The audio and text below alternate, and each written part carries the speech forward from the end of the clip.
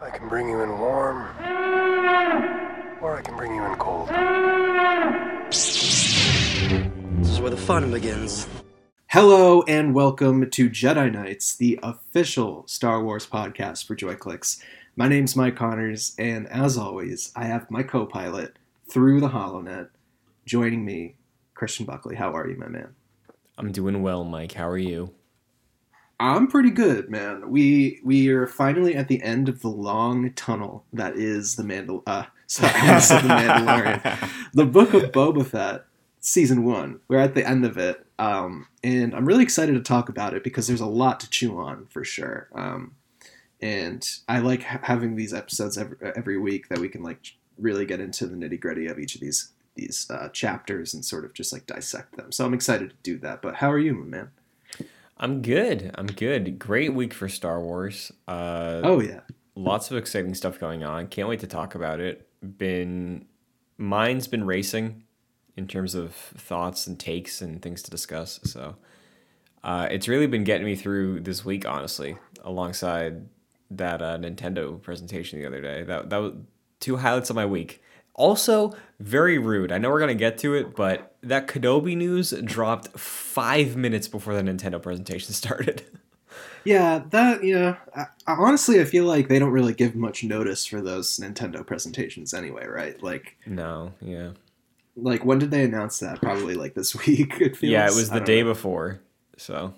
How do they do that? I mean, honestly, it's probably good marketing for them to just, drop it like that, but... Yeah, I don't know. Yeah, I didn't have time to fully process the Kenobi news, so I'm glad I get to do that on the show now, which is nice.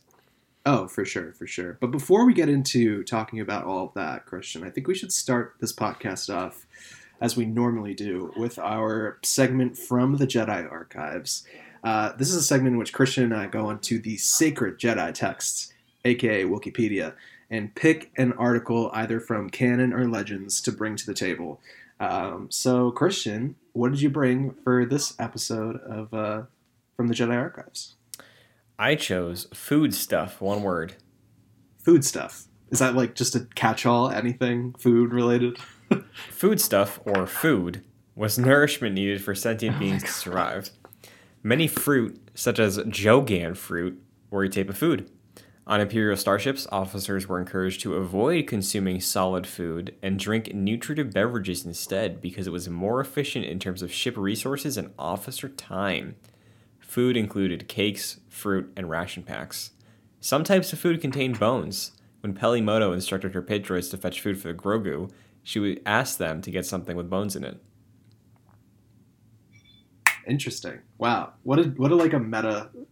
a meta article that you just chose. I know. It's like when you go on the real life Wikipedia and you're looking up the sun and the moon or something like that. Interesting, man. Yeah, I mean, food's always been in Star Wars, I think. Foodstuffs, sorry. I think in the most recent episode of The Mandalorian, oh my god, I keep saying The Mandalorian, dude.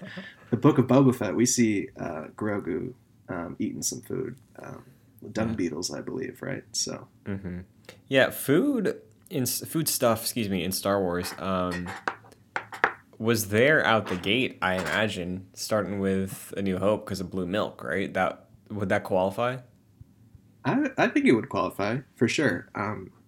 From my memory, I think that they were also eating something, though I don't think it was as memorable as the blue milk. Yeah, wasn't it just a head of cabbage or something?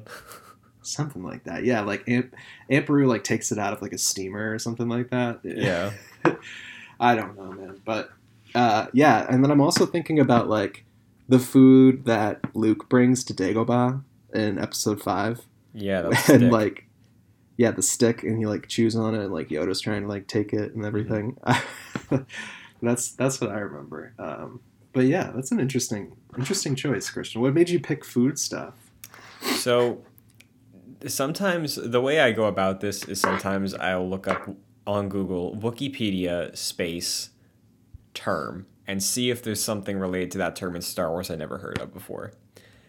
I started with oil and I clicked on oil, and then I went down to something in like a droid manufacturer, and I clicked on that, and then I saw something related to Yoda's food stuff, and I was like, what is food stuff? So there we go. That's food stuff for you. Yeah. What did you pick? So I picked something a little bit different than food stuff. I picked the N1 Starfighter. Yeah. I don't know if we brought this one to the table yet before, Christian, but it is probably one of my favorite Star Wars ships. We get to see it in the Book of Boba Fett. Peli Motto has like an old, dilapidated one. She sort of like soups up along with Mando. But yes, these are also known as the Royal Naboo N1 Starfighter, or more simply the N1, a single-seat patrol craft developed by the Theed Palace Space Vessel Engineering Corps and used by the Royal Naboo security forces for duties such as defense, patrol, and escorting. We see these heavily in Episode 1, The Phantom Menace. They don't need a docking ring to travel through lightspeed, which is pretty cool. They could do that on their own, kind of just like an X-Wing. And, I always just thought they had a really cool design. Forever. Yeah, they're iconic. They definitely are. I feel like it's hard for Star Wars... Star Wars designs are always great when it comes to ships, I think. But I feel like it's hard for one to break the barrier and become iconic. Like X-Wing, Falcon, Slave One, TIE Fighter. But all the variations are cool. You know, the Bad Batch ship is cool. The Mantis is cool. But I feel like the N1 is maybe, alongside the Republic gunship, the only ship from the prequels that was able to become iconic. Ooh, I would raise you the Jedi Starfighter. I feel like that's pretty iconic too. Sure. Definitely. But yeah, man, I always thought these were really cool. I'm excited that they're like now in the new canon, like the new era of Star Wars that's actually getting some attention. Like we will be seeing the N1 Starfighter in all of its souped up glory in the future coming up, which is like really exciting for somebody who just like absolutely adores this ship. And who can ever forget Anakin Skywalker saying his iconic line, "Now this is pod racing," in the cockpit of one of these ships. Now, I don't see anybody saying that in an X-Wing, Christian. So you're not wrong. You're really not. So I think I said this before to you, but I am stoked for the day we get Din Djarin's N1 Lego set. I will pre-order that so fast. Yeah, definitely.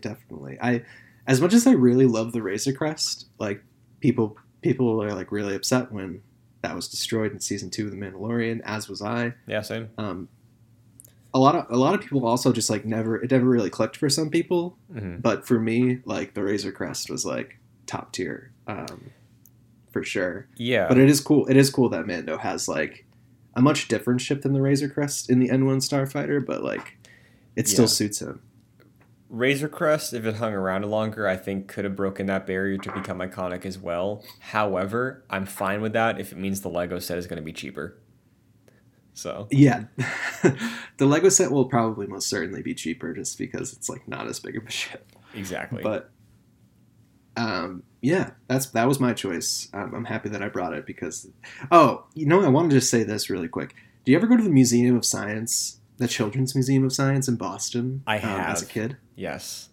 Do you remember like there being a big N1 Starfighter just like hanging in like the atrium? Yes, I remember there was a Star Wars exhibit one time and they had a bunch of movie props. I absolutely went to that as a child.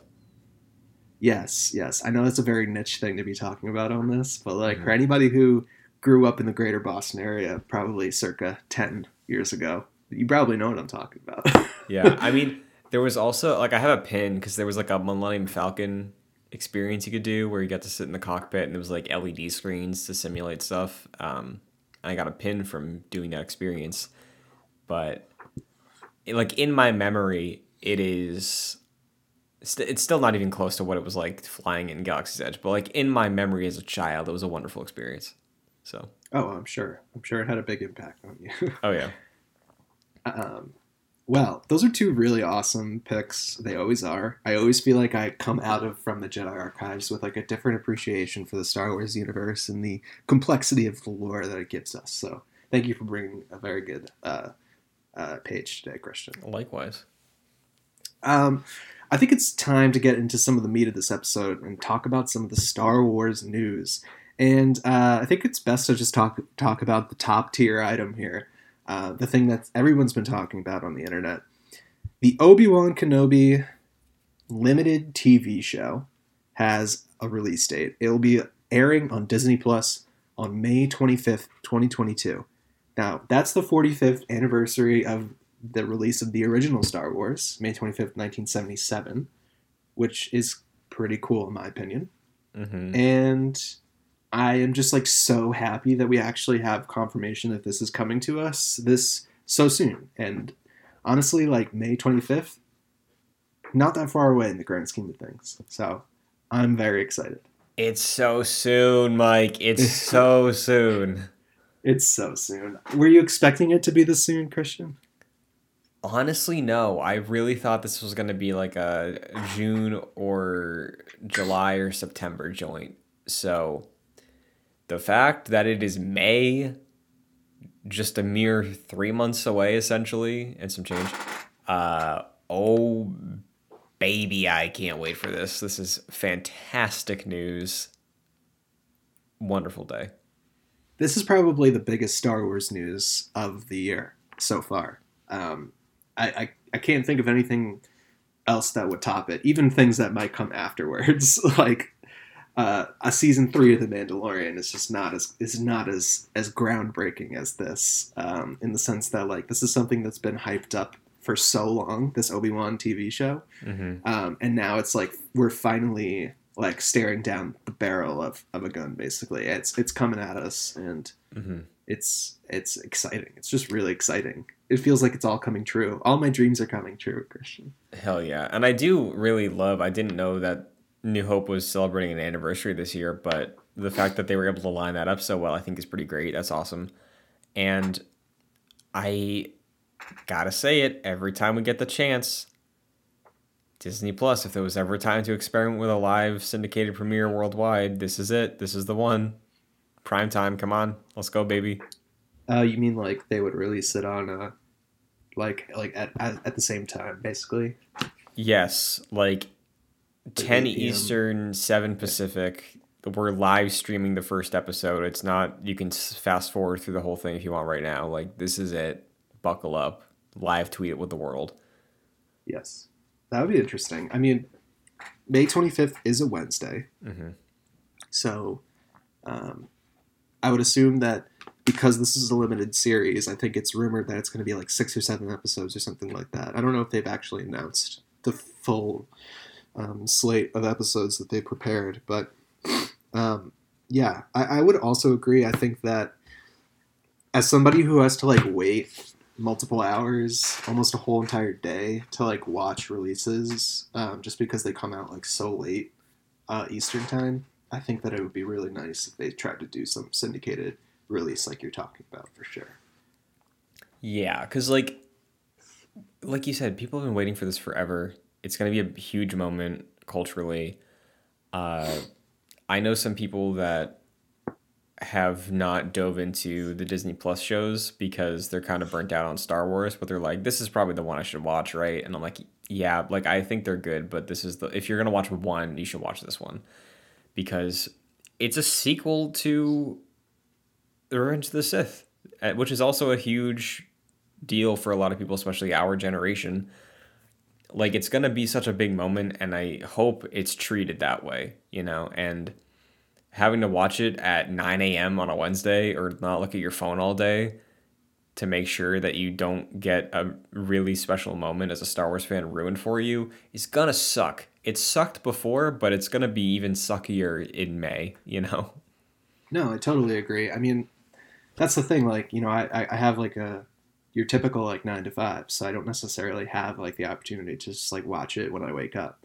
So it is like, even with like the Book of Boba Fett, it was me trying to avoid Twitter and etc. just to like not get any spoilers. So if they actually release this, like, you know, like you said, prime time, 10 p.m. Eastern, whatever, like that would just make a lot more sense. I think you could probably get a lot more eyes on it too, if you go back to like that traditional way of releasing things. From a quick Google search, I'm seeing 6 episodes. Okay, yeah, I was thinking probably 6 or 7. Is that like confirmed? I saw like Polygon wrote an article about 6 episodes. I saw a Screen Rant article about 6 episodes. So Got it. Yeah, yeah. interesting. Well, they also released a poster with this first look, basically, at Ewan McGregor's Obi-Wan in this TV show, and it's pretty simple, but it's very honestly brought a little tear to my eye, to be honest. Just in time for the season of Lent, Mike. Just in time for the season. Yeah, he's in full Christ mode. No, I'm just kidding. Wandering the desert, not a thing to his person, just a cloak and some beautiful long hair. Yes, and Rey's lightsaber. Oh, was that? Yeah, I did notice that. I'm glad you said that. Because I saw that he was holding something, and I was like, even before I zoomed in, I was like, that is not the Kenobi saber. So is it the one he gives Luke? And it absolutely is. That's super cool. Yeah, I think it's definitely Anakin's old lightsaber for sure. It looks like it from zooming in on it, at least. But yeah, it looks like Ewan McGregor. He's basically just like walking through the sands of Tatooine, I would assume, after his exile there at the end of Revenge of the Sith. Honestly, like from what we can see of Obi-Wan, to me, he kind of looks like what he did at the end of Revenge of the Sith, kind of. Just maybe a little older, but like, yeah, it looks exactly what I thought it would be, to be honest. Yeah, like we've all seen those fan edited images of the Kenobi series. It looks exactly like that, pretty much. Like that's what we're getting. Got a bit more of a flow. He's got his like Attack of the Clones length hair, full beard, bit more relaxed, casual garb. I can see the Alec Guinness style choices that this Obi-Wan is making at this point in his life. But yeah, still exciting despite, like you said, being kind of exactly what we expected. Yeah, I mean, I don't think that that's a bad thing. Oh, no, not at all. No. Yeah. But yeah, man, this is just super exciting. I have a question for you. When do you think we're going to see our first look at this? When do you think we're going to get our first trailer, first teaser? If I may, I would like to say that perhaps the Super Bowl this upcoming Sunday is a decent time to sort of drop something like that. But who knows? Who knows? I don't know. I think you have a point, Mike, because this is the only Star Wars live action project in the foreseeable future that will have, that's been announced, universally recognizable characters in it. You know, like, yeah. Yes, Luke has shown up, but they never use Luke to market the show. Yes, we might get a Finn show in the next few years, but that's a ways out. We don't even know if that's going to be a thing. Cassian, much as I love the dude, he's one of my favorite new characters to Star Wars. He had one movie, and it's a fan favorite, but I don't think he is in that tier of Obi-Wan Kenobi and Darth Vader, you know?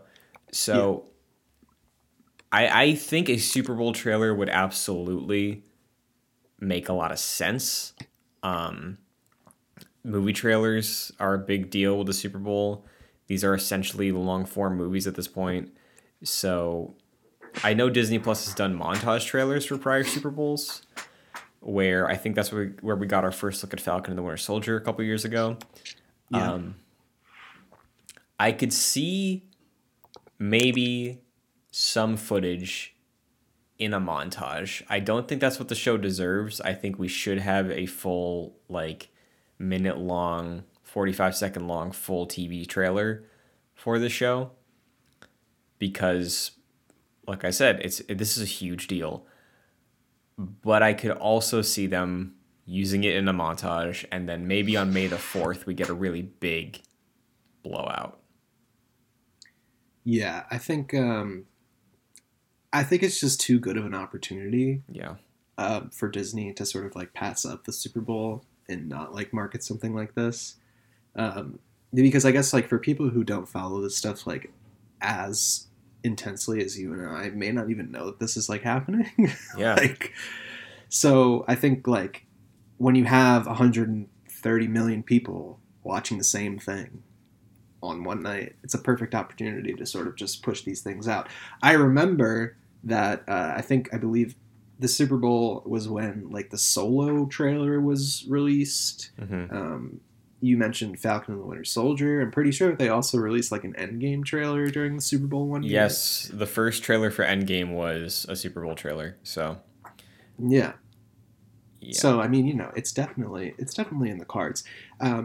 The only reason why I would think that maybe we won't get that is just because it is like kind of far away, and from what we saw with like the Book of Boba Fett, they'd waited until like the end of November or the end of October to release anything about that, and the show started in like late December, so that was a pretty quick turnaround. But we know, and we've been following this for the past like year and a half, they've been done filming the Obi-Wan show for a decent amount of time now. So I feel like they might have something together that they could show the public. So yeah, I think truly it's just a matter of like, do they want to spend the money to promote a Disney Plus show by itself? Which I think in this specific case they should, because this specific show is as commanding as a new Star Wars movie, honestly, because of the context surrounding it. So I think it's either we get a full trailer for the Super Bowl, or it is in a montage alongside trailer, like other cuts for other Disney Plus shows coming this year to just sell the platform, and then we get a show closer to the actual release. That's one of the two realities. But I do expect we will see it in some capacity at the Super Bowl for sure.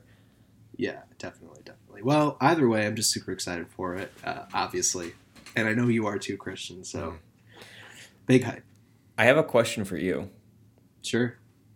Do you think, and I know it's still tricky out there, do you think like the intent of Mandalorian Season 2 debuting in theaters, either premiere or finale for the Obi-Wan show, do you think that could get a theatrical release? If this was like pre-COVID, I would say yeah. I just don't. I don't think that it would be worth it. You know, I mean, maybe I would love. I would go see it. Oh, absolutely. Like, yeah. Because I just don't know if there's. I don't know if there's enough like appeal though for them to like justify doing that. But what were you gonna say? I mean, like Disney hasn't stopped putting stuff in theaters recently. You know, like. Well, that's true. I'm pretty sure they were the holders of the top, like, probably like 8 best grossing box office runs last year, right? Between all their Marvel stuff, which broke records, is still mid-pandemic. Like, I think Mando was unfortunate because it came out, I think, pre-vax even. So yeah, there wasn't even a shot, But I think there's a world where we can see it happen, Mike. Maybe especially if the Vader duel is in the finale. People are like, they will do everything they can, I'm sure, to get people to go into theaters to watch Obi-Wan Kenobi fight Darth Vader on a screen. Dude, I mean, like, I'd be one of them. That's for sure. Sure. Yeah. But yeah, I guess like it's just a question of whether or not it'd be cost effective for Disney to do that. Sure, yeah. Like when you think about it, like, you know, they're like I don't want to say that there's not like a lot of appeal for like Obi-Wan, but I just think like it's just not as big of an event as like a Spider-Man movie coming out or something like that. You know what I mean? I just feel like they're on different levels. Like they're sure. Like to us, like this Obi-Wan show is like a huge freaking deal. But like, is it like on Spider-Man levels to the general public? Like, I don't know. Yeah, well, I mean, also the intent was there with Mandalorian, and I would put this way higher in terms of profitability than Mando, despite season 1 That's being fair. huge and 2 being really anticipated, like the second season debut of a smash hit television show, The Mandalorian, is still, I think, leagues below Obi-Wan Kenobi, Ewan McGregor, and Darth Vader, you know? Oh, for sure. Yeah, I mean, I see where you're coming from. I think Sure. it's definitely a possibility. I know I was sort of just trying to play devil's advocate, to be honest. Sure, yeah. I mean, you're probably Like- correct. I'm probably wrong, getting my hopes up for nothing, but No, man. I mean, I don't think it's out of the realm of possibility. Like you said, like they were going to do it for Mando, but just like circumstances didn't allow them to.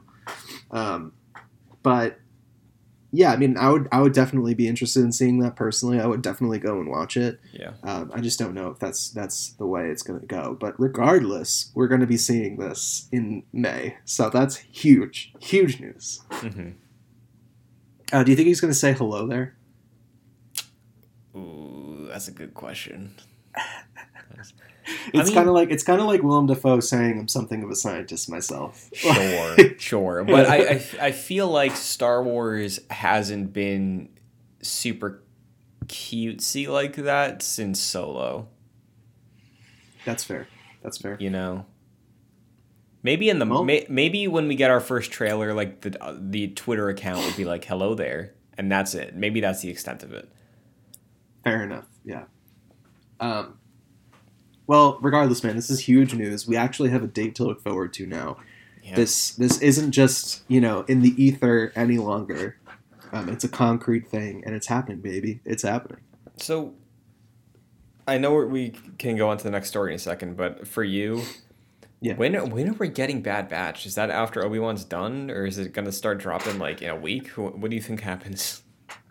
Honestly, I don't know. I see a world in which they release the Bad Batch, like kind of concurrently with Obi-Wan.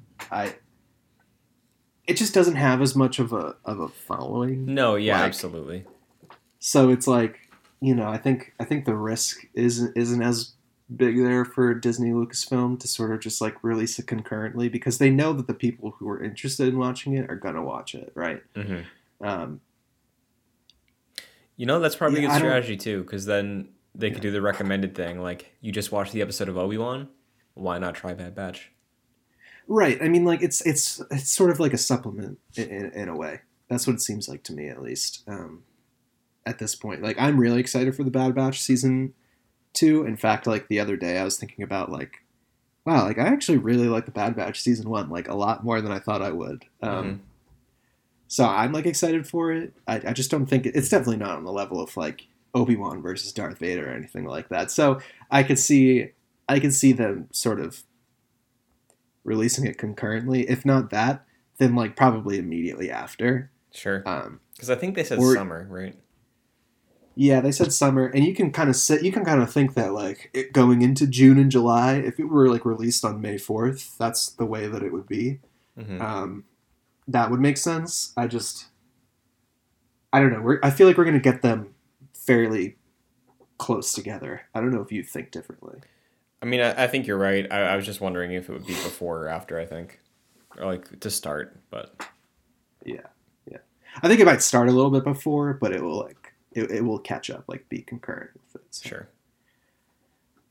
Well, that's a huge piece of news. I'm really excited for it. Looking forward to that. Absolutely. We'll be covering that on Jedi Knights faux show. But kind of moving on, I think I'm going to talk about this other piece of TV news that we have here. Andor Season 2 has been seemingly greenlit, and it will begin filming fall 2022. So this comes from an interview with Stellan Skarsgård in a Swedish publication. And this is what he said, roughly translated from Star Wars Newsnet. He said, quote, "We start with Dune Part 2 in July, and then in the autumn, it's time for the second season of the Star Wars series, Andor. I don't know when they'll start broadcasting it. It'll take some time, so it does not take too long between Season 1 and Season 2. Well, first off, as a major Dune fan, that's awesome that they're going to be doing this in July. But moving on from that, it is interesting that they've already seemingly greenlit a Season 2 of Andor, without even season 1 coming out. I mean, shows do this a lot. I'm pretty sure like The Mandalorian was like that too. I'm not entirely sure though. Yes, Mando season 2 was revealed to be shooting, I believe, like 3 or 4 episodes into season 1. Right. So yeah, it's not completely out of the blue for Disney to do this, but it is interesting to know that they are starting to actually turn the gears on season 2. That kind of makes me wonder, if you were a betting man, Christian, when do you think we're going to see stuff from season 1? When do you think we're going to see season 1? When do you think we're going to get a trailer? Is it going to be before Obi-Wan? Seemingly not, in my opinion. But I'd like to hear what you think. I think summer trailer, September release is my bet. Yeah, you seem like you're on the right track with that one. Because if all goes according to plan, we should still be getting Mandalorian season 3 in like December, I think. Mm-hmm. So I think having Bad Batch whenever Bad Batch hits, Obi-Wan from May to maybe first week of July, and then coast out the rest of the summer on like a Marvel show and like more Bad Batch episodes. September for Cassian, and then a bit of a break before Mando starts in the holiday season. That's a good year of Star Wars, and I believe that is every project that's supposed to hit this year. Yeah, I think that is probably the way it's going to go. As of this point, I don't see them really like releasing anything before Obi-Wan. I think they're going to try to like basically shore up as much hype for that as they possibly can, shore up as much Disney Plus subscriptions as they possibly can for that show, and then sort of just like release the deluge of Star Wars content following that. So yeah, just like I'm really interested with this project because it has been sort of like radio silence on any official information about Andor. And it just seems like a really cool concept. You and I both really like Cassian Andor as a character and are both really excited for this. But the fact that they are actually filming a season 2 this year makes it more... It makes me think that, like, we're actually going to get this year. It's only a matter of time until they announce a date. Yeah, and also season 2 related, I believe Alan Tudyk said we'll see K2 in season 2. So, hell yeah. Hell yeah, man. Hell yeah. There's also been some stuff circling around. This is not confirmed, but people are saying that Andor is only going to be 3 seasons. They have like an idea for where it starts and where it ends, and that's going to take 3 seasons to tell the whole story. I actually really like that. I think I've said it before. I don't know if this is true, so take that with a grain of salt. But I really like it when shows like know exactly what they're doing. They don't like waste their time. They don't stick around too long. And I think that would be the perfect sort of way to tell the story. Apparently, Andor season 1 is going to be like 12 episodes ish. So that's exciting. I don't think there has been like a Disney Plus live action project that's gone over like 8 episodes. So. Yeah, not that I can think of, at least in like the Star Wars and Marvel camp. But yeah, like you said, I'm very excited for the show. I think it has, for me, potential to overtake Rogue One in terms of my favorite Cassian performance, I guess. Because I think his role and his character would work really well in TV format, the way that for a bounty hunter, it's like Job of the Week can work. For Cassian, just sort of a linear progression through some assignments as a spy. Good cliffhangers, good for TV. I'm really excited, and I think that could maybe... So if the cards align, I could see that maybe even be the best Star Wars show, really, so far. So, yeah, man, I'm really excited for it. I think it has a lot of potential, for sure. And I'm happy that they're actually... This is a vote of confidence, I think, in what has already been filmed for season 1. So, I trust, putting my trust into it. and I'm going to obviously watch it when it comes out. And I'll be really excited when we get more information about it, whatever that will be. Hell yeah. And so moving on to the last piece of news, this is kind of just like a little tidbit. But you did mention earlier in the episode that there was a Nintendo Direct on Wednesday, right? It was yesterday. Yes, it was yesterday. And along with some other video game news that is very interesting, they did announce that Star Wars The Force Unleashed is coming to the Switch on April 20th. That's pretty fun. I really like that game. It was definitely like a childhood staple of mine. I don't know if I will buy it because I do have it on my PC because I bought it like during a sale one time. So if I ever wanted to play it, I could just like play it there. But it is cool that this is coming to the Switch because it is a great Star Wars game. Yeah. So what's interesting about this, Mike, is the port is based off of the Wii version of the game. Oh, interesting. Which, if you remember, I think the Wii version was closer to the PS2 version than the 360 or PS3 or PC versions. The Wii version also includes motion controls, which are being carried over to the Switch version as an option. You don't have to play it that way, but I was baffled. I was baffled that they're porting the Wii, because the 360 version can absolutely run on the Switch. But I thought that was very fun that they're putting the Wii version on instead. I mean, honestly, I didn't know that. It kind of cheapens it a little bit for me. I don't know. I don't know if you feel similarly. I never played it on the Wii version. I never played it on the Wii. I never played it on the PlayStation. I only had it for the Xbox.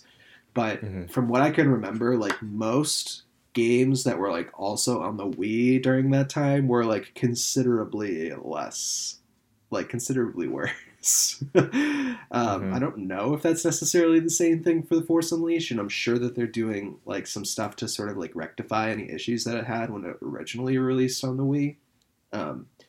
But yeah, I feel like the Xbox version, like by this point, you're right, could totally run on the Switch.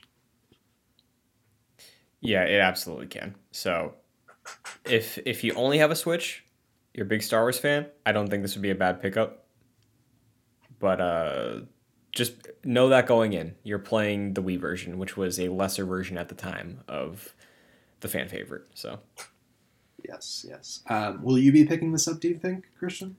Probably not, because I got KOTOR and I played it for like 90 minutes on my flight to Orlando, or from Orlando, and haven't touched it since then. But fair. But I got a Star Wars experience for me. Yeah, I mean, it is cool. Definitely, I don't know how much money it's going to be, but I can't see it being more than like $15, maybe 20, something like that. I think it might be 20 or less. I don't think it's more than that. Yeah, I wouldn't pay more than $20 for this. But yeah, I mean, for people who haven't played this, I think it's probably worth it to check it out. It's a great Star Wars game. It also has a great Star Wars story. Starkiller is like a very interesting character. And it sort of like tells like an interesting like alternate history kind of the rebellion, which is, you know, pretty cool. Oh yeah.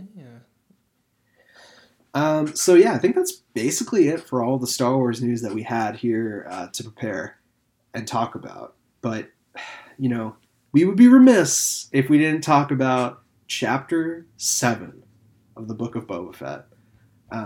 I think that this one's named In the Name of Honor, by the way. That's the title that this chapter was given. This is the finale to the Book of Boba Fett. We've been watching each episode leading up to this. And I think that we're probably just going to get right into spoilers. So if you haven't watched Chapter 7 of the Book of Boba Fett, I would go watch that and then come back, just because it's going to be really hard to talk about this without talking about spoilers. And so I think it's just best to put that out there at first. So Christian and I don't feel like we have to walk on eggshells or anything like that. So, but anyways, Christian, high level, what did you think about this episode overall, and how do you think this fits in as a finale to the season that we've been watching? Good questions. High level, I had fun watching it. I think it's another, in isolation, real fun hour of Star Wars. I think as a finale to what we've had this season, it wraps up a lot of different threads. So in that way, I feel like it's a decent finale. I think it's a better finale than most of the Marvel finales. I was saying that to Jack earlier, but in terms of what it does for the show, what it does is make me confused still, I think. But how do you feel? Same questions to you. What are your answers? I would say that I would probably have to agree with you basically 100%. I think this is a great episode of Star Wars. Like it's probably one of the best Star Wars. Honestly, this show in general has probably had some of the best Star Wars moments that we've had in recent years on the screen. But when taken into context with the rest of the season, I agree. It kind of just like has me asking more questions than I did before I started watching it in a way. It doesn't really fit in. Like, I don't know, it just seems kind of shoehorned in some ways. It's really fun to watch. I was like on the edge of my seat the entire time, but like when you take it in when you take it in the context of the season as a whole, I think it isn't the strongest ending. But yeah, that's my high level thoughts. Because like in terms of being a finale, like if we never got a season 2, which we might talk about at some point, but like if we never got a season 2, I feel like the notes we leave off on, for the most part, answer the things that the season props up, but I don't know. The execution of it feels sloppy at times. Like, I don't like that there was this really intense thing and all these crime bosses were real tough, and then Fennec is able to just pop in and kill them all within like 30 seconds, and it's like, okay, never got to worry about them again. Tatooine's free. It just seems like that was a very cheap way to resolve the conflict that we set up in this season, but it is still an answer to the conflict. Like, is there any remaining conflict from the Book of Boba Fett that is unanswered right now? I mean, I would say no, but when I say that, like, it made me ask more questions than I had at the beginning, I'm more saying, like, for the other, because this show is all over the place. We got, like, 2 episodes where the titular character was, like, barely even in them. And it kind of, like, doubled down on that a little bit in this episode. And made me sort of think just like where the rest of the Star Wars universe and the characters that we know like go from there. I guess you're right that like it does sort of tie in all the threads that were sort of like introduced in terms of like Boba's arc in this series, but like it just makes me ask more questions about like where we're going from here. Basically, is more like what I was saying, and that's why I'm confused because.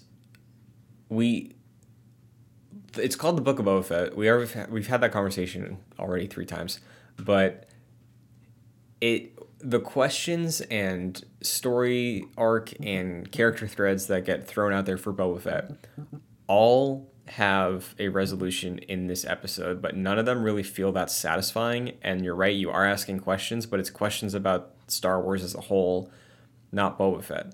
So like that's why I don't think we'd get a season 2, or literally as a show it feels like it didn't accomplish what it set out to do, right? Because that shift when it turned into Mandalorian 2.5 carry through episodes 5, 6, and 7 for the most part. Like we still got a few moments of Boba to have.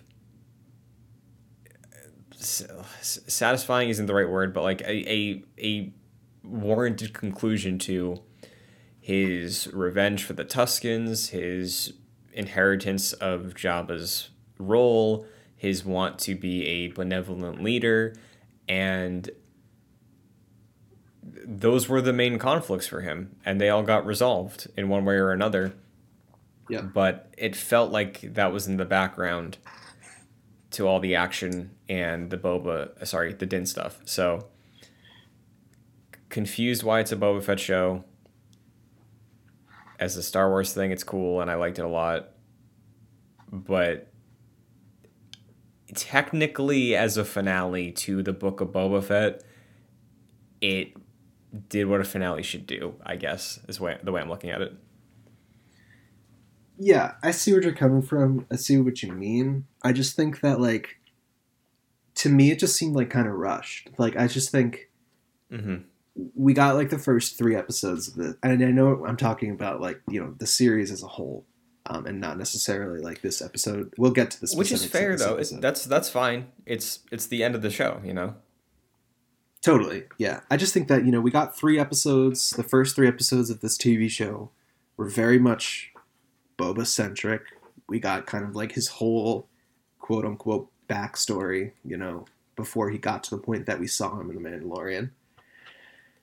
And it sort of set up this like sort of like shadow conflict that wasn't really, to me, it wasn't really like clear exactly what was going on until like chapter 4, episode 4, right? And then it just completely divorced itself from that for 2 episodes.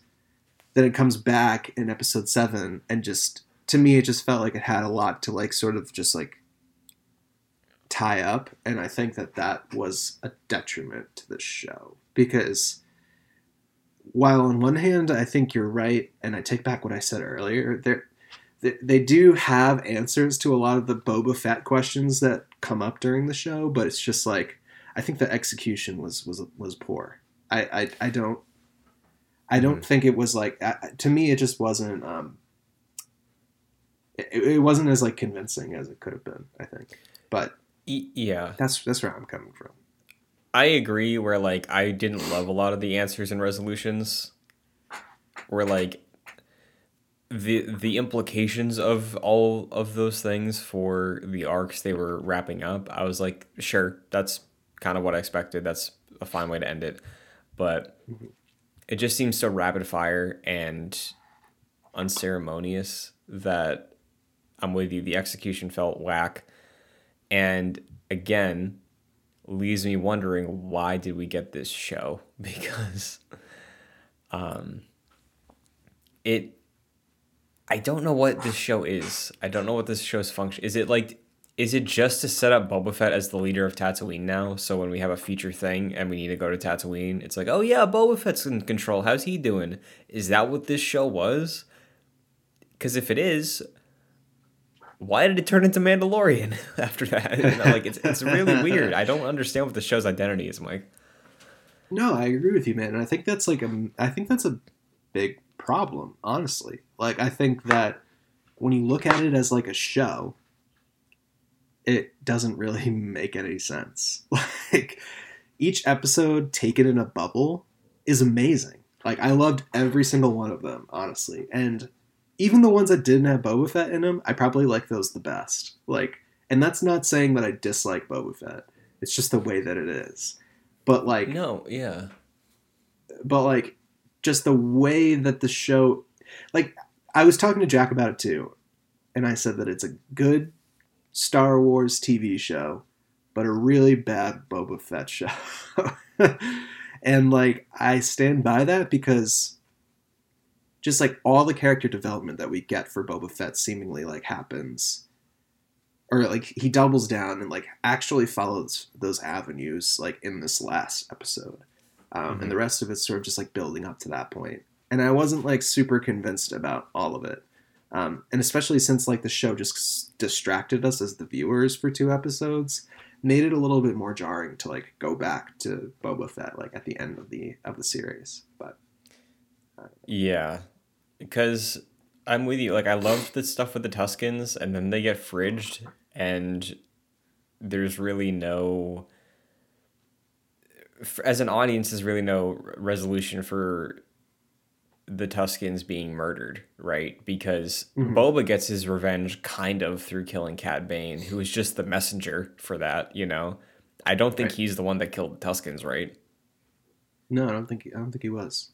No. So he killed him because he was mad, right? Like that doesn't really resolve. I'm sure Boba felt some semblance of peace because he was the last representative from the syndicate on the planet that he had access to, and the syndicate killed his family. But for the audience, we're just like, oh damn, Boba Fett killed Cad Bane, damn, you know. Yeah. There's no emotional payoff behind that. But again, on a technical level, on paper, that wrapped up the Tusken thing for him. So it's because as a season of TV, it doesn't work, I don't think. But each episode taken on its own has so many great things I really love about it. Whether it be the early episodes focusing heavily on the Tuskens and Boba Fett, or the episodes of Mandalorian that we got as bonuses this season. Like, it's so weird. It doesn't feel like it's a TV show. It feels like an anthology. It's weird. No, it definitely does. And I think that if they just stuck with Boba Fett throughout all 7 of these episodes and didn't literally have a whole episode where the main character of the TV show just didn't show up at all, like, it would be a different story. But to me, like, when I think about that, when I think about it all in context, I'm like, what is this? Like, what's going on? Like, the structure is just like, it doesn't really make any sense. And I see a world in which it does make sense, maybe in the future, if like every Star Wars project basically just like does this and like takes characters regardless willy-nilly and just like puts them in a TV show, like, you know, kids playing with their action figures. Mm-hmm. Like, if they do that consistently, then like in retrospect, this season will make a lot more sense because it's just like a stylistic choice that they're doing. But like the way that this is and the way that it's structured just makes me like have more questions than anything else, really. And honestly, like, taken objectively, in my opinion, I just don't think it's like a good TV show. Like, it's a bad TV show. Like, it doesn't follow like one through line that well. Yeah, because but great Star Wars content.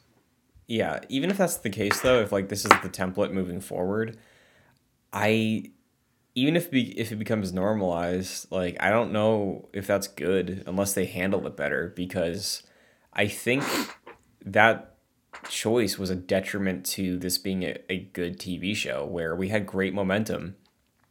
And then by episode 4, I was like, this is a really great show. I really like where we're going, and it was really good, and then I thought it could become great.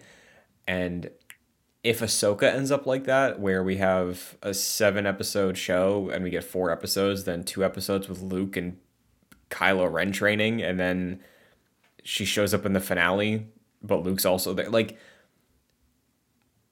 even if that becomes a trend, I think that's a detriment to the way these stories are being told, which would be a huge bummer, because I think one of the advantages Star Wars has over the Marvel shows is I feel like they take advantage of being TV more so than the Marvel ones do, with the exception of WandaVision.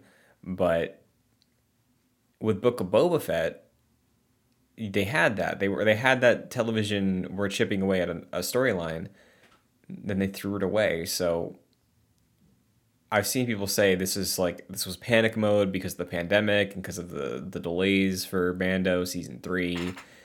I've seen so many wild speculations about why this show is the way it is, and I don't think we'll ever get an answer, but I do hope that possibility you outlined is not where we end up with these shows, because I would be disappointed, I think. I, too, would be disappointed. I think that it's just more powerful and more impactful for the audience if you give them, like, not only quality Star Wars content, but just, like, quality content, period. Like, you know what I mean? Like, I don't necessarily, as a Star Wars fan, I don't necessarily dislike that they're going into, like, all of these different characters. Like, I don't I'm not like hating on the fact that Luke was in the Book of Boba Fett, but like I also can at least recognize that there is a world in which he didn't have to be, and perhaps like that is the better choice. Like, Yeah. you know, if Luke Skywalker was not in Book of Boba Fett, it would have been a benefit to Boba Fett's arc. I can tell you that definitively. Because he did nothing for Boba Fett. He wasted time for Boba and his development and his storyline and the arc they were telling. Which, again, TV, bad, bad, bad. For Christian Buckley, the lifelong Star Wars fan, getting to watch Luke Skywalker train a new apprentice and Din Djarin and Luke and Ahsoka, like, great Star Wars hour. Which is what we keep coming back to. It's just so weird. I don't understand it. It's a detriment to storytelling, and I have to think that it's only because that this was sort of a slapdash what can we do season, right? Yeah, I think that there were a lot of outside pressures that they had to sort of deal with this series. So I don't necessarily know like exactly why they chose to go this path. I don't endorse it. I think that they should have done something differently. In my opinion, I think that, you know, there's no reason why we should have had Luke and Grogu and Ahsoka in the show. Like, sorry. But, like, there's just, like, no reason why that had to happen. Like, The Mandalorian, okay, maybe. Like, maybe. No, Din, I think, is completely warranted. I think they made their case for Din. He should have been there. He owes Boba. That works. And hell, I even thought when we started episode 5, this is great. It's a cold open on Din. He's going to find his way to Boba Fett maybe halfway through the episode, and then that we pick up from there. That's a great way. It's a great break to shake up the pace and check in with a character we all love. And then by the end of the episode, I was like, that was great, but man, I feel guilty because this is bad news. Yeah. And then it just escalated. So... Yeah, it really just doubled down on it. But I guess, you know, what else is there really to say about, like, just talking about this season and series as a whole? It doesn't make any flippin' sense, to be honest with you. Yeah, or go ahead. No, go ahead. Sorry. I was just going to say one more thing about, like, the role of this show. The final moments of the Book of Boba Fett before we hit credits are the Mandalorian theme and Din Djarin and Grogu zipping out into space. Yep. That's what we do the circle close on. It's that. So like we don't even end on Boba, which truly, like, I don't know. I mean, when they announced the show, didn't you and I think it was going to be like 3 or 4 episodes? Yeah, I mean, that was what we thought, and like honestly, I think we also thought that like, yeah, the Mandalorian like definitely will show up in this, right? But like, no one really expected that it would be like so focused on Din Djarin. It's the Book of Boba Fett, not the Mandalorian. Like, yeah. So like, honestly, if it wasn't called the Book of Boba Fett, the conversation would be different. Like, maybe as a season of TV, it would still be a little messy, but, like, if they called it, like Star Wars Bounty Hunters or something, or, like, The Mandalorians, I don't know, man. Like, I think people would have been more forgiving when it turned into a Din Djarin show halfway through, which, again, loved the content that we got out of it. Loved the character growth, but it's just weird. I keep falling back to that. It's weird. I don't get it. Yeah, I think there's no better way to say it, honestly. It's just really weird. Like, I have to ask you, and I'm kind of just like skipping to the end, and we'll talk a little bit about like what happened in the meat and potatoes of this. But yeah, there's a big fight in the street. Great. Yeah, that's kind of it. Like, the fact that this... Okay, I saw some interesting takes online. We close out Mandalorian Season 2. Okay, wait. I'm going to start over. Imagine you're somebody who loves The Mandalorian, right? Watched Season 1 loved season 2, loved the way that season 2 ended. You didn't get around to watching the Book of Boba Fett, right? Mm-hmm. And you turn on The Mandalorian season 3, episode 1, whenever that gets released, and you're like, what the fuck? Exactly, dude. Exactly. I was talking to Kayla about that. Because she didn't want to, she wasn't interested in Boba Fett. She did not watch it until I said, hey, Din Djarin's showing up next week and Grogu's probably next. You might want to watch this. And not everybody has somebody who's going to watch every goddamn Star Wars thing and tell them if it's important to watch, right? Like, you're so right. There will be people when season 3 debuts that are like, wait, what? What? Totally. And I think that kind of speaks more to the fact that, like, I think it kind of, like, it almost in a way, like, cheapens, like, what happens at the end of season 2 of The Mandalorian. Like, that stuck with us for, like, such a long time. And honestly, like, it kind of just feels like, all right, like, the whole reason, like, The Mandalorian, like, spent all of season 2, like, trying to get Grogu back to his kind, right? And he finally, like, completed that. And now we're just, like, back to where we started. Like, what's the point? That's another thing. I'm curious because I'm with you. I'm confused as to why he even left with Luke to begin with now. But I was talking to one of my friends, and they suggested that maybe... Remember that conversation you and I had about Luke and Luke feeling different than Return of the Jedi Luke? Yeah. I think my friend was saying that from the perspective you gave of Luke fell to the texts because he had no other guidance, maybe that is Grogu's role in Luke's character, where he fell to the texts, he listened to Ahsoka, he's like, this is what the Order should look like and how it should function. And Luke gave Grogu the decision, maybe expected him to choose the lightsaber, and he didn't. And maybe that was a moment for Luke to take a step back and be like, okay, am I doing something wrong? Should I change things? So maybe that's the angle they're going with it. We won't find out until season 3 probably. I was texting somebody and I was like, I could maybe see this as if this was Grogu's I have to go help my friends in Empire moment. And maybe he finds his way back to Luke eventually to keep training. Because we don't really have a definitive... I don't think we have a definitive answer, because we don't know how it shook down, because we don't see Luke again. But, yeah, I have a lot of questions going into Season 3, honestly. Yeah, it's just like, what is Season 3 going to be about now? Like, the Mandalorian and Grogu are now together. I guess, like, yeah, there is the whole thing with, like, the Mandalorian has the Darksaber, and there's that whole conflict. But, like, I was honestly more interested in seeing Din Djarin sort of, like, having to navigate this world where he doesn't have Grogu, you know?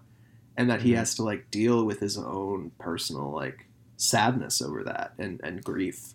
Mm-hmm. But now it's just, like, okay, like, we're back to, like, you know, where we started. And I don't necessarily know, like, what the point of it all was. That makes sense. Because, like, their reunion was always going to be a really important big moment, and it was super cute. He did, the little jump-up hug to Din. That was adorable. Yeah. But I can't believe that the reunion didn't happen in a season of The Mandalorian. You know? Yeah. That's... Yeah, it seems like a no-brainer, kind of. But hey, that's what I'm saying. Maybe this is a season of Mandalorian. Maybe that's what it is, and just was never presented that way because we leave off again musically and focus-wise on Mando and his son. So like, maybe it is Mandalorian, and they can only fit 3 episodes into the schedule. I don't know. I don't know, man. I don't know.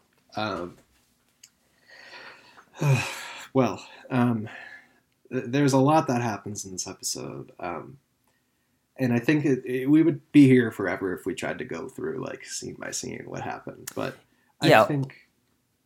Like, like I said, it's a street fight. What was your favorite moment of the street fight that lasted an hour? It literally was like just the whole episode was just the climax of the Pike Syndicate sort of waging their attack on Mos Espa, and Boba Fett and Din Djarin and Fennec Shand had to protect the people of Mos Espa, and they get help from Freetown, etc., etc. I mean, obviously the Rancor was pretty dope, I have to say. Like the fact that Boba Fett got to ride the Rancor too. He got what he wanted. That was that concept art that we were talking about last week. Yeah. Hey, you guys heard it here first on Jedi Knights. But yeah, like I thought that was really cool. I honestly thought that the big like droideka droids that they were fighting were a really interesting sort of addition. I especially liked the mayor's major domo like going out and like reading like stalling basically for Din and Boba and like reading whatever Boba wrote, and I thought like whatever Boba wrote was like really funny. He was like, yeah, like Tatooine sands will like turn green by the fertilization of your dead bodies or something like that. I thought that was badass. But yeah, overall it was just mostly just one big action scene, which I don't necessarily hate. I think it was leading up to that in some ways. But yeah. What did you think about it? Yeah, that was cool. I enjoyed watching it. It was fun. I liked the chaos of Grogu showing up in the midst of it all. I enjoyed the Rancor as well. I thought that was neat. I liked the multiple stand downs with Cad Bane. I really thought Chrysanthemum was going to be dead. So that was a surprise that he walked away from it. I think Black Chrysanthemum is invincible because he gets shot like 30 times in this episode and doesn't die. Yeah. And I got baited with the that line towards the end of the episode where Boba and Fennec are walking through, and she's like, "Oh, you should go to the back of the tank," and he's like, "Oh, I can't. Somebody's using it." I thought he was talking about Chrysanthemum because like 5 minutes earlier he was like, "Oh, I owe you a trip to the tank, Chrysanthemum. You fought well." Yeah, but ain't the case. Chrysanthemum's out and about, scarred up. Yeah, we do get that post-credit scene that shows that the person inside the back to tank is Cobb Vanth. So, as suspected, Cobb Vanth is not dead. It doesn't seem. I had to pause. I had no idea who it was. I was like, "Who is that blonde guy? Who is that?" It's not like immediately clear. Yeah, you have to like kind of like tilt your head and like squint a little bit, and you're like, "Oh, okay, that's Timothy Oliphant." But yeah, that's good to know that Cobb Vanth is not dead, though. I like Cobb Vanth. Rangers of the New Republic, bring it back. I think that's probably the way that they're gonna go now. I could see Cobb Vanth being like a pretty major character in that, especially since Cara Dune's no longer with us. Anyways, I want to talk a little bit about the Cad Bane stuff because to me that was probably one of the more striking parts of the episode, Christian. We, you and I, like, and a lot of Star Wars fans out there, devour like the Clone Wars and Rebels and the Bad Batch, and we're familiar with Cad Bane. We're familiar with Cad Bane's sort of history with Boba Fett as a mentor. But I thought it was a weird choice to sort of like bring him in to live action for the very first time in episode 6. Have him like be a really awesome, have him have this like really awesome standoff with Cobb Vanth in which he like totally kicks his butt, and then just like kill him off in the next episode. It seemed a little weird to me. I don't know if you have any thoughts on that, Christian. I don't think it's that weird because I feel like I've talked about this a lot with the sequels, right? Like Star Wars likes to give endings and then flesh things out later, and we've seen a lot of Cad Bane stuff. So like I think he could still pop up. I'm sure he'll be in Bad Batch season 2, and I'm sure he'll pop up in other stories as well. But similar to I how could see him popping Maul, up in Andor. sure, yeah, that's a good one. Similar to how Maul was given an ending in Rebels, and then years later showed up again in Clone Wars, and then Solo. Like I don't think this is the last time we see Cad Bane. I just think they probably wanted to give a definitive. This is up to this point is when we can use Cad Bane because I do appreciate that with Star Wars that like they will give a character a definitive end, and even if that means like in the public zeitgeist they're still around in other projects, it's like we know their fate. So I think there's merit to doing that occasionally. So I wasn't that phased by it. Again, Kayla was taken out of it a little bit. She was like, after all the times that Cad Bane got away and escaped in Clone Yeah. Wars and Bad Batch, that's how he dies. So she was more taken out of it than I was. So it sounds like you feel similar. Yeah, I mean, I think she's got a point. To be honest with you, like he's been propped up as like probably being one of the smartest beings in the galaxy. He gets away with everything all the time, um, and yeah, I mean, he did face a pretty formidable opponent in Boba Fett, granted, but I feel like he could have gotten himself out of that one. But it is what it is. He's dead now. Um, Yeah. there has been some speculation because if you listen faintly, you can hear like some beeping after he dies. So people have been thinking that maybe he could come back, but I doubt it. I think he's done, and he'll just be showing up in other things. Plus, he's like super old in this show. Mm-hmm. Like I think some people I saw tweets saying like his species is like lifespan's like 80, 90 years, I think, maybe 100, and he's like mid 80s right now. So Yeah. I could buy that too of like he's super skilled, but this is an old man that should have retired a while ago. He thought he had the upper hand, and then Boba pulled a fast one. So Yeah, that's fair. That's actually pretty fair. But I do think there is a lot of poeticism in the fact that Boba Fett is the one who ends up killing Cad Bane. I did see a tweet that I thought was pretty funny. They were like, it's interesting how like the whole Cad Bane Boba Fett relationship hinges on like an unfinished arc from the Clone Wars that was never published. yeah.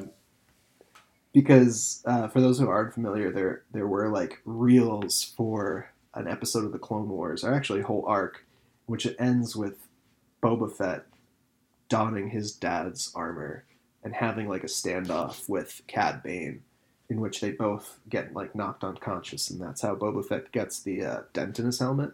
Mm-hmm. But that never actually happened in the Star Wars canon. It's kind of just like implied. So I think it's kind of funny that like they're really like trying. They're kind of like using that as like a way to sort of like hook people into it, Mm-hmm. which I think is pretty silly. But like there is a lot of like material in the Clone Wars that kind of shows the relationship between Boba and Cad Bane. So I don't necessarily think it's like out of the blue for them to have this like closer mentor relationship. Yeah, I wasn't thrown by the acknowledgement and knowledge of their history. Like I thought it was fitting for sure. Yeah, definitely. Well, the episode basically ends with Boba Fett and the mods and Din Djarin just like kicking ass, taking names, pushing this Pike Syndicate out of Mos Espa successfully. We do see Grogu use his like sleeping powers, his force sleeping powers on the Rancor, which I thought was really cool, and also really cute when he snuggles up next to it and takes a little fun. nap. Like that. But yeah, I mean, like overall, I think I'm just like really confused as to like what this season means, what this season even really was. Like I said in the beginning, I thought it was great Star Wars TV, but just not good TV. Star Wars removed, it wasn't a good TV show, but it had a lot of awesome moments. Yeah, and it doesn't seem like we're alone in this. It feels like a lot of people, even the people that really enjoy it, I think I've seen some takes being like, yeah, I really loved a lot of these things, but it was messy as hell. So Yeah. I think that's safe. I don't see Obi-Wan going down this way. I don't see Mandalorian season 3 going this way. I think this is just a product of a lot of circumstances. And all things considered, we got some great hours of Star Wars out of it. So, not a failure. I enjoyed it, but weird. Yeah, weird. Well, I don't know. Like, is there anything I missed, Christian? Is there anything that you want to talk about specifically? Not really. Like, we touched on most of everything of like Din and Grogu's moment. Just the highlights emotionally and narratively of this really long action sequence, and the questions, the Cobb Vanties. I feel like that's really everything this episode had to offer. So Yeah.